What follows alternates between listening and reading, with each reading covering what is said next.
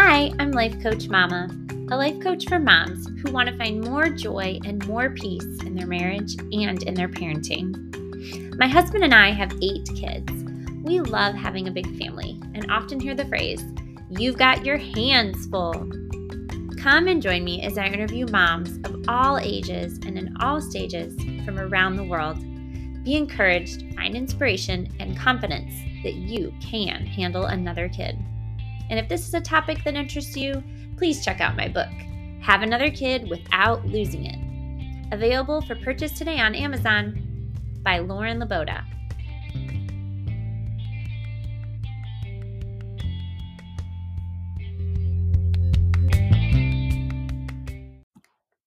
Welcome back. Episode 2 with the medical expert. Nurse Laura's here to answer more of your labor and delivery, baby, pregnancy, newborn, everything. Yeah. Medical questions. Any questions. Any question. Well, I don't know if I'll give the right answer to any question, but I'll probably have an opinion about it.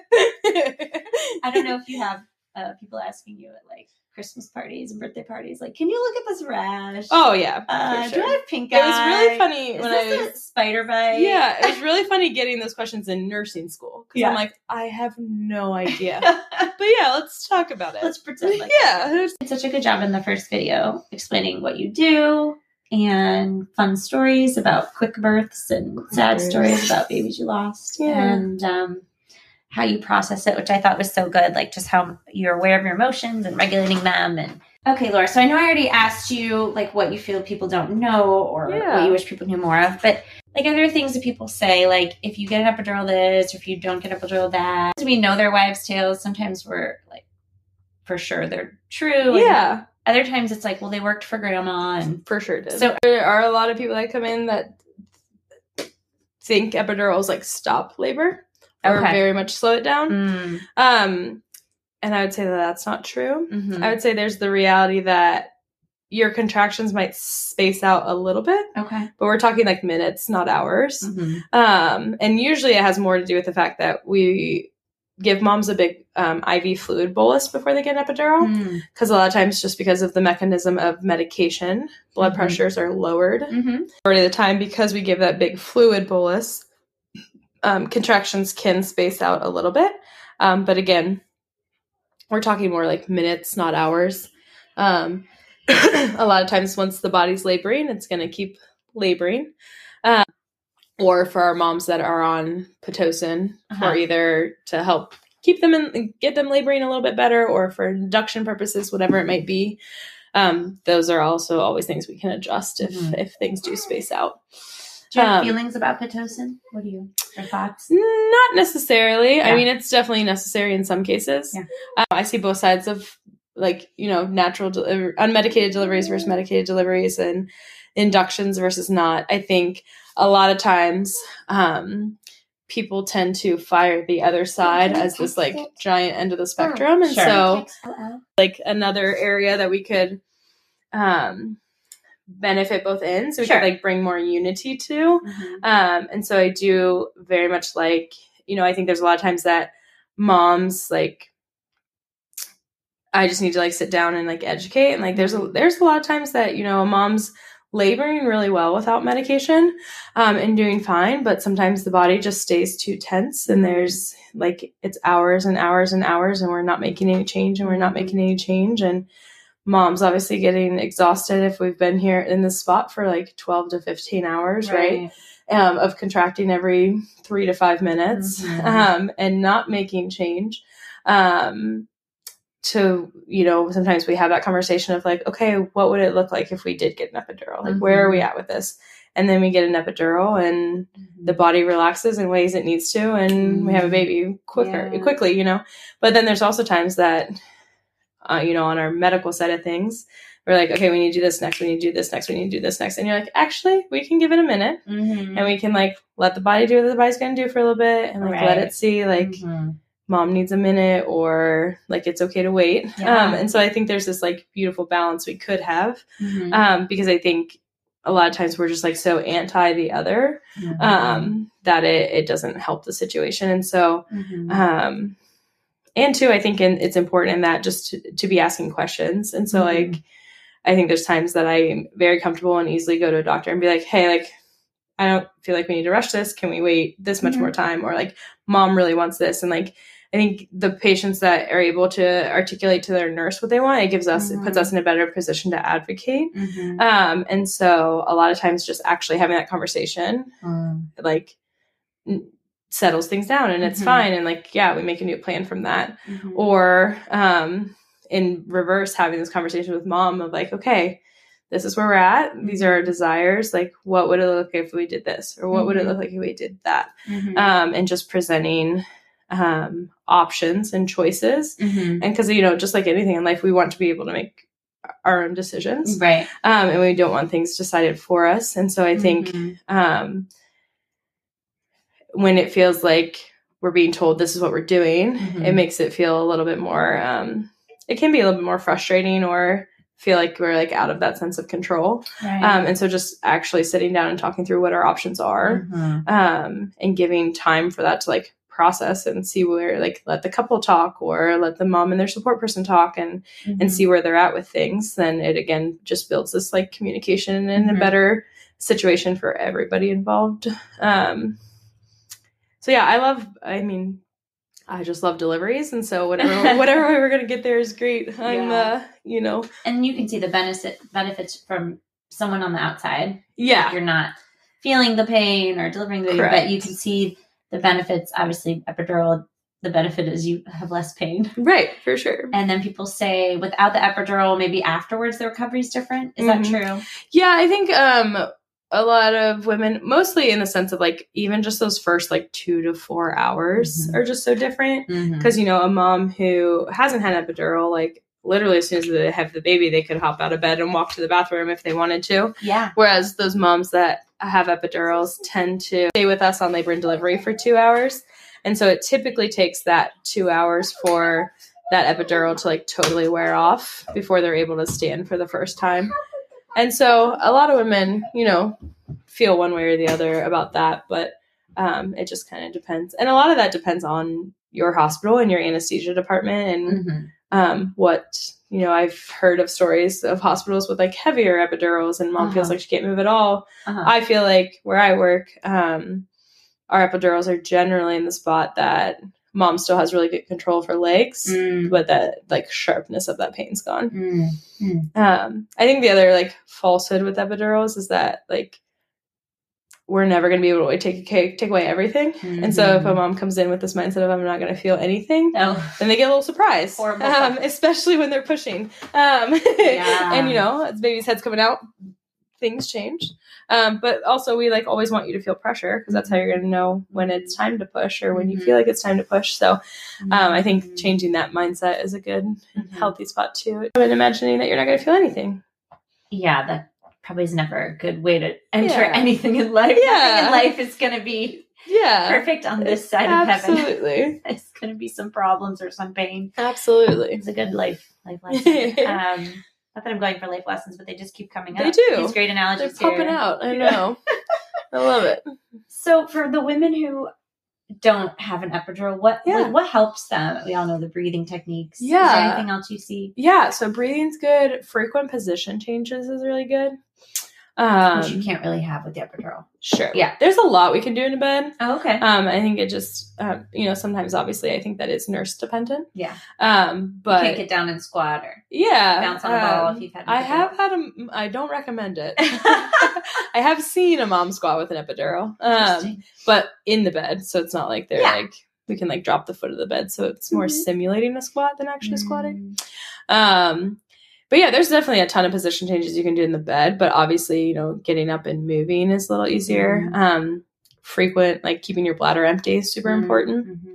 Any space that you can give baby is good space. So frequent bathroom uses is good. Distraction is great, at least for some part of it. So even things like having a fan blowing on you or like a white noise machine or a playlist.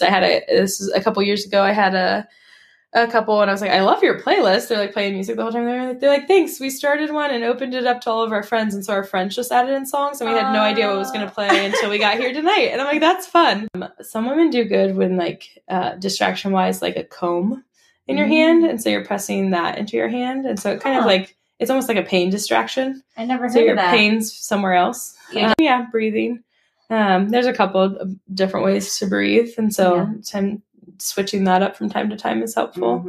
Counter pressure is always good, depending on like lower back. Yeah, there's like a bunch of different, and it just depends on, there's some moms that are like, I like cannot tolerate that. And I always tell moms, especially moms who are unblocked, the first contraction after a position change is for sure going to feel worse. But usually if you can get through like 3 in a position, that's a good starting point.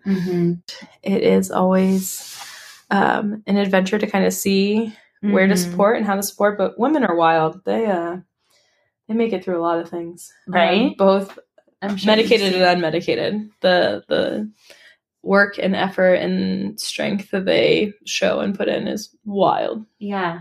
What about like premature babies? Yeah. And then babies have to go to the NICU. Yeah. Or a baby that is born with a birth defect. Yeah. Like what are your experiences there? Yeah. So I work at a big academic hospital.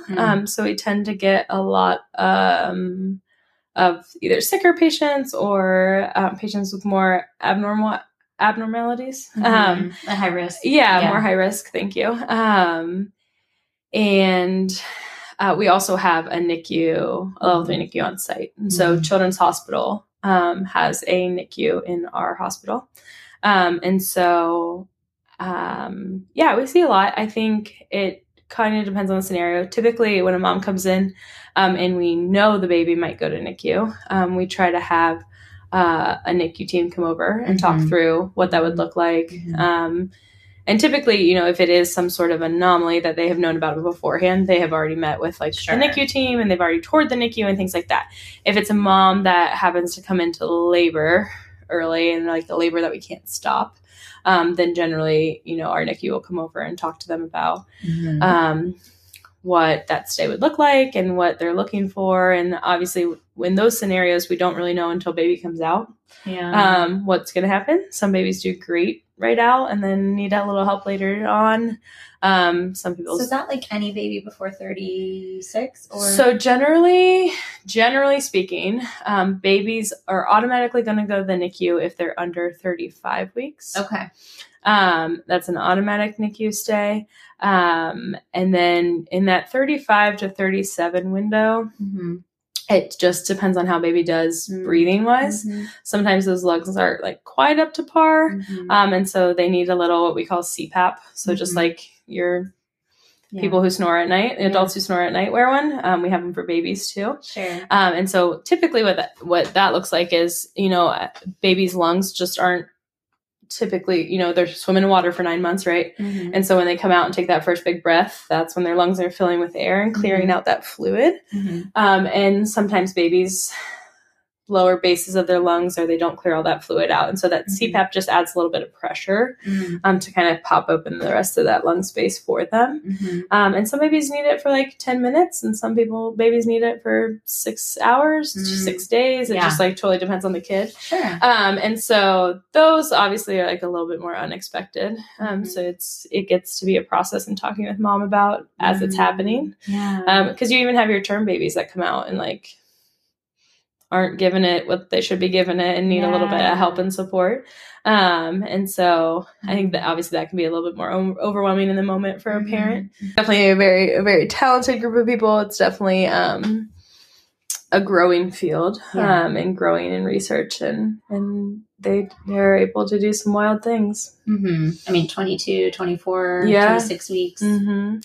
Yeah, the earliest I've seen was a 23-week baby. Wow. And then, I've seen a few 30, 32. They're just so little peanuts. They're so cute. But yeah, obviously, they're better at speaking to what outcomes could look like and things like that. But they definitely have made leaps and bounds of advancement in that, and are able to support and keep babies healthy. It's amazing. Yeah, it's wild.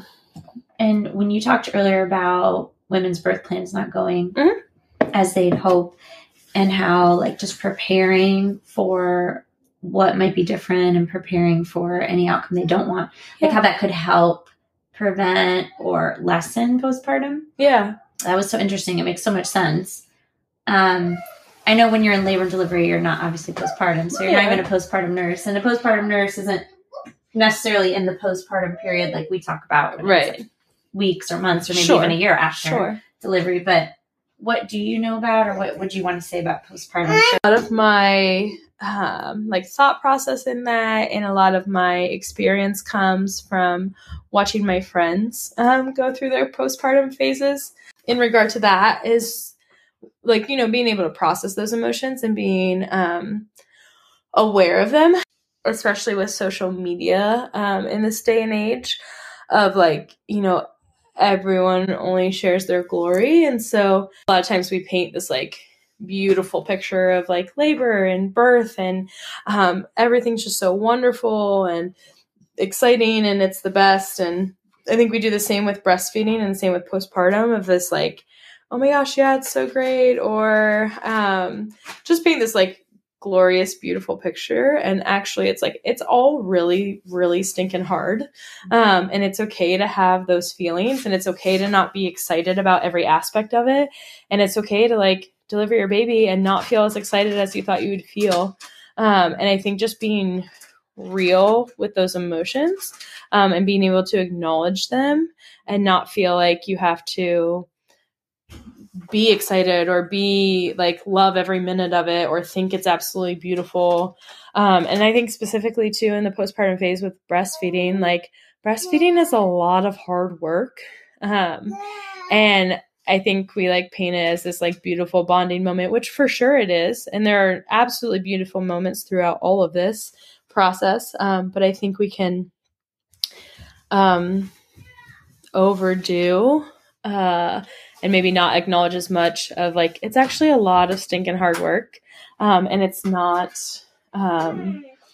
necessarily easy for everybody, and it's not necessarily fruitful for everybody. But the reality is like every pregnancy is a little different. Every baby, every postpartum phase is a little different. And so just because breastfeeding was like super easy with your first and you absolutely loved it doesn't mean that that's going to be the case with number two. Or just because it was absolutely miserable with your first, you thought it would be just as miserable with your second, it also isn't true. So I think just taking those aspects of things and being honest and real with where we are in that phase, and knowing that it is not a moment for comparison. And that's not like fair to you as a postpartum mama. Like it's a standard of like everything being beautiful and great and wonderful. Because there are moments that it's not going to feel that way. I think sometimes too, like in speaking to those people who are supporting those moms in those moments, I think it's important to, you know, obviously babies are like wonderful and beautiful and they're so fun and they're so cute and they're so squishy.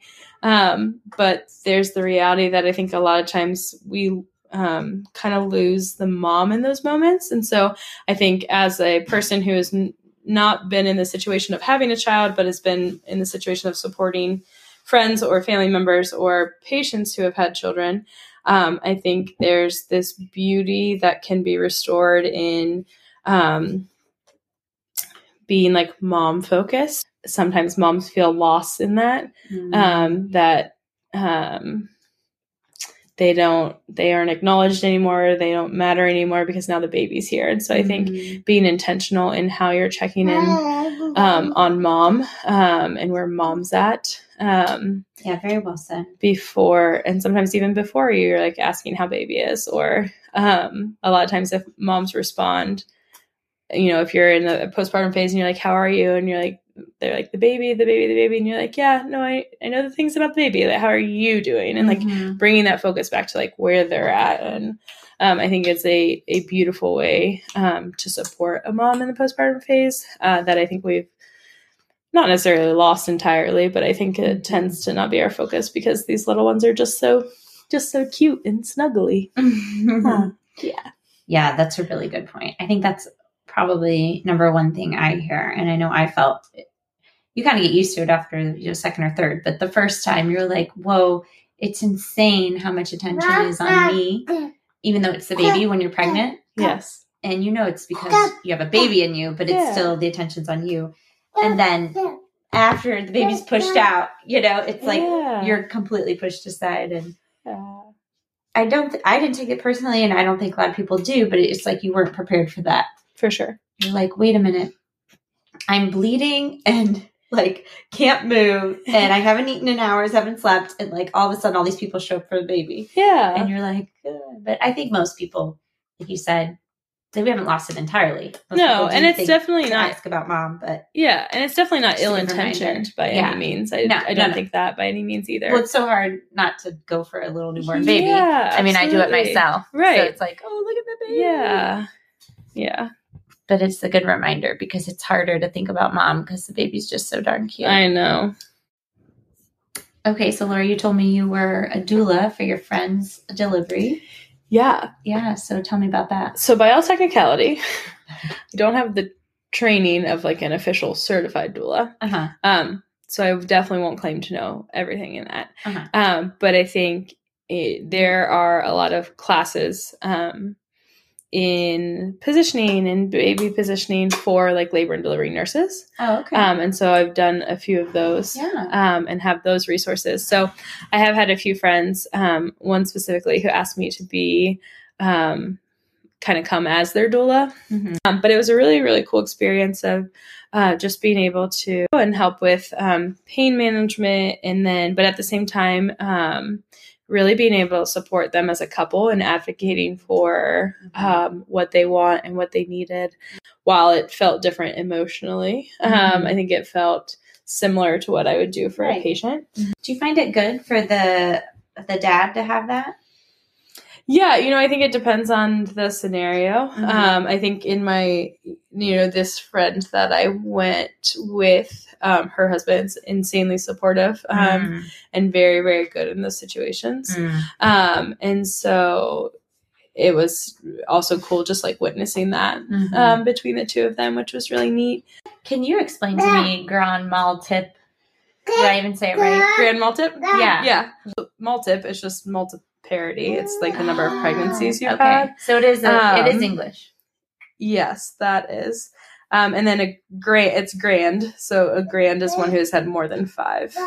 Oh, okay. And generally, like, we just need to know that because majority of the time those things are going to go way quicker. Yeah. So we call a first-time mom a primip. Okay. Because they are pregnant with their first, and then a multip, we just shorten it. A multip is someone who has had more than one. Okay. And then a grand multip is more than 5. All for the, like, most natural whatever birth you would want. Yeah. But I'm also all for every medical intervention being there and ready for if and when things go wrong. Yeah. And again, I work in a hospital, so a lot of times I do see like the more rare cases of things going wrong. But I think heaven forbid that scenario to happen at a home. Yeah. I think it has the potential to add a layer of grief to trauma. But, women do it and it does go fine. Yeah. But both labor and delivery are just so unpredictable. Yeah. That I have my hesitations there for sure. Yeah. Yeah. Have you been involved in any water births? Did you do that at your hospital? Yeah. So our midwife group offers them. There's obviously like a lot of scenarios that it kind of be like the perfect storm for it to be able. Our tubs are also very large. And so at my hospital, not every room has one, but we have a portable one that we can set up in every room. Yeah. And so like sometimes a mom will come in like, they have to be 6 centimeters to labor in the tub. And so. It seems kind of gross. I totally get that. For the mom. I totally get that perspective. I mean, you can do it if you want, but to me, they don't get grossed out. I would say most don't. Yeah. I would say some do. I would say some also get in and they're like, never mind, and then get back out, which is perfectly fine. Feel better because it's relaxing? Yeah. So I think, it's pretty warm water. And then, as just like being in a pool, like it takes pressure off joints and it alleviates a lot of that. So I think a lot of moms feel that relief. Yeah. I think some moms just love laboring in the tub because it brings that relief to a certain point, and then they'll get out and push wherever they want to push. But we do have some mamas that deliver in the tub. And yeah, it's kind of wild and definitely messy to look at it afterwards. But are people surprised, as I was thinking, when you say messy, like the afterbirth, the placenta, are people surprised about that? I mean, I know we all know there's a placenta, but like, do they like, wait, why am I pushing? Yeah. So one of my favorite things is to actually show a mom their placenta. Yeah. And I'll always ask first for sure. Because some moms are like, absolutely not. I don't want to see that thing, which is totally valid and fine. But it's really fun. For those mamas that do want to see it. So I'll like take it out. I'll be like, okay, this is where, like, this is the sac baby was in. This is the side that's toward your uterus. This is the side that's toward baby. And it's just mind blowing. Like your body grows it every time.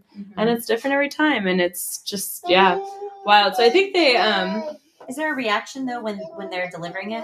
Not always. Cause usually I'm like, okay, like, you're going to feel pressure again. I was like, but it's not a giant baby head and it's not bones. So it's way easier than the next one. So but there is always that like sense of relief after it's out. Sure. But I think trying to prep it a little bit of like, it's definitely not going to be what you just did. And they're like, oh, okay. But no, mom's water breaks or we break a mom's water. I think there's been a few times that I don't think they realize that it's going to keep coming out until they deliver. And so like, I'm like, yeah, this is the messy part. And they're like, I'm sorry. I'm like, it's not your fault. This is what's supposed to be happening, And I was like, and we're just going to get messier until the kiddo comes out. So it's okay. But I think that always kind of catches some people off guard. And they know they might poop, right? Pushing. It's usually every mom's question. Yeah. And I'm like, they're like, what if I poop? I'm like, well, it's definitely not the worst thing I've ever seen. And I was like, and it tells, like, I always a big encourager of that because it tells me you're pushing with all the right muscles. Because, when a mama's pushing, they're using the same muscles as they would because baby's head's sitting on all of those muscles. Yeah. And so a lot of times I'm like, you're going to feel that way, but it's actually your baby's head and not poop. But, some women do. And I'm like, I'm happy to not tell you if it happens. I'm happy to tell you if it happens, whatever you want that. I don't mind. But I'm always excited about it because it tells me you're pushing in the right spot. So you're doing good things. And is there anything they can do for pushing not to tear as much? Or what do you think of that? I think that's a hard one in the sense of every body's a little different. Perineal support while you're pushing, like as you're starting to, baby's head starting to like visibly come out, good perineal support is helpful. I think that, every body's a little different. So it's a little hard to like, there's different theories for sure. Yeah, there's not one way. And I know a lot of people want to know when they're going into labor, and it's like there's a lot of anxiety around the due date. And of course, nobody likes to be post due date because it's so like, I thought the baby would be here by now. Yes. And of course, the 9th month is just horrible and uncomfortable. Yeah. I know for me, my sister's wedding was for my first. So it was like trying to have the baby before that. You can't like really do that, but for sure. Hoping. And then with the last baby, it was Father's Day. So, I mean, it didn't really matter, but I thought it was cool when I went to labor. Like, wouldn't it be great if he was born on Father's Day? Yeah. And, my daughter, who's 3, it was 2 babies ago. Her due date was Christmas Eve. And I was like, oh no, please, for her sake. So she ended up coming out a few days early, thankfully. Oh, good. But of course, there's nothing I did, right? And there's like jump on the trampoline and eat spicy food. Yeah. And, I'm like, I don't think any of those things work. And have sex, which I think is probably the only one that actually probably does work because it makes sense for so many reasons. But I know this, I'm not like asking medical advice, but I don't know. That's like something people talk about. Yeah. You hear there's like wives' tales. And like, what do you have to say about that? Yeah. There's some of those things that can actually be like evidence-based proven. Yeah. And there's like data to support it. And there's some that for sure are not, but it's like you said earlier, it helped with grandma and grandma did it. And that's why I think, your biggest best course of action there is staying active, which is probably miserable in that moment. Yeah. So walking and even like curb walking. So putting one foot up on the curb and the other one down. So basically positions that kind of make your hips asymmetrical. I never heard that. So a lot of times in that early part just helps like baby. One foot on the curb and down and then alternate sides. Nice. Is one that people say work. Again, I don't, always check with your doctor before you do anything. Right. That's my disclaimer. Yeah, disclaimer alert. Big disclaimer here. Always your checking body with has your to be ready. Because too early, I would be like, don't do. Yeah, right? Yeah, right. So, or if a lot of women will start nipple stimulation is one that says brings on contractions, right? Because you're stimulating oxytocin release. And so if you're before sex, same thing. So if you're if you're premature, you don't. Those are not things I would recommend doing, because that's not a point when you want to go into labor. But some moms who don't know are starting to have colostrum leak or anything like that, because bodies can do things at any point. Yeah. And so they're like, oh, I should pump and collect this. But if you're 34, 35 weeks, nope, please don't. Yeah. So just different awareness of that, and just always checking in with your doctor on things like that. Yeah. This is full term or the day of. And you're just why isn't the baby coming out? Exactly. I think that's the other thing when I talked about, community support and how we can be mom and baby focused. I think that's another area that hits a lot is oh, you haven't had the baby yet? And you're like, I know your obviously intention. not. Yeah, and you're I know your intention in that, and I know it's not ill-willed by any means, but that's the last thing I want to hear right now, because I'm also annoyed that I'm past my due date, right? And so awareness in that is huge for a mama. But yeah, I think staying active. Again, squats, lunges are all really good. But again, checking in with your doctor. Yeah, sex is good. Both, has an effect for softening the cervix as well and ripening the cervix and also getting contractions going. What you said about being mom and baby focused and just realizing what the mom's thinking about in her, how she might be having a negative effect or be depressed or anxious. And then also the mindset of the baby probably isn't going to come on the due date. And might come early, but also just to be prepared the baby comes late. I think for people who tend to be more anxious or want to be in control, due dates are hard. And I know for me, what I've learned, and this just goes with coaching and mindset stuff, is just to have my mind ready that baby will be late. Because once you tell yourself baby will be early, you're just disappointed. And then the baby's past due date, then you're double disappointed because for some reason you have this imaginary date, which makes no sense because you can't control it. And you didn't meet your imaginary goal. That you couldn't control. So, like you said, with if your birth plan goes wrong, now you also said it with due dates, if they're not what you want. I mean, it's all just that mind management piece that we talk about in coaching, which is let's just go there in our mind. Let's say birth plan is not what we want. Let's say delivery is not what we want. Let's say due date is not what we want. And then process it so that it's not, I can't believe how many babies don't come on their due date. It's pretty high, right? Yeah. So statistically, I couldn't tell you, but I'm shocked when a baby is born on their due date. Yeah. So it's whether that be before or after. Can we just tell the mom it's not happening? Yeah. But it's called a maybe date. Or... Yeah. Let's call it the potential arrival date. It's a FedEx package. It may arrive between here and here. I mean, you bring up a good point. We can control so much. You can watch the FedEx and the Amazon. You can see exactly you can take a picture of it at your door. Yeah. We just have the control of everything around us. Yeah. Same with pushing, having that 3-hour mindset makes anything short of that a victory. So.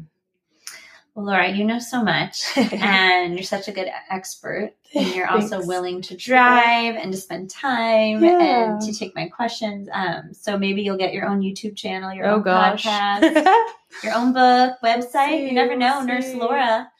It's funny. I could say I know her when. Well, hopefully we'll be there someday. I've been prompted in prayer to think about birthing classes and what that might look like. Okay. So I'm on the track of thinking about that right now. So we'll see where it leads. Yeah, you would be great. Oh, thanks. You're a wonderful educator. That. Obviously a great nurse, but I haven't had her yet as mine. Maybe one day. Yeah, maybe one day. We'll see. Who knows what's in store? Well, thank you. Yeah, thanks for having me here. I hope you come back. Thanks. I would love that. I'll get my next set of questions ready. Perfect. I'm ready for them. Thanks, Laura. Thanks, guys. We'll be back, friends. I got another interview coming out next week. We'll talk to you soon.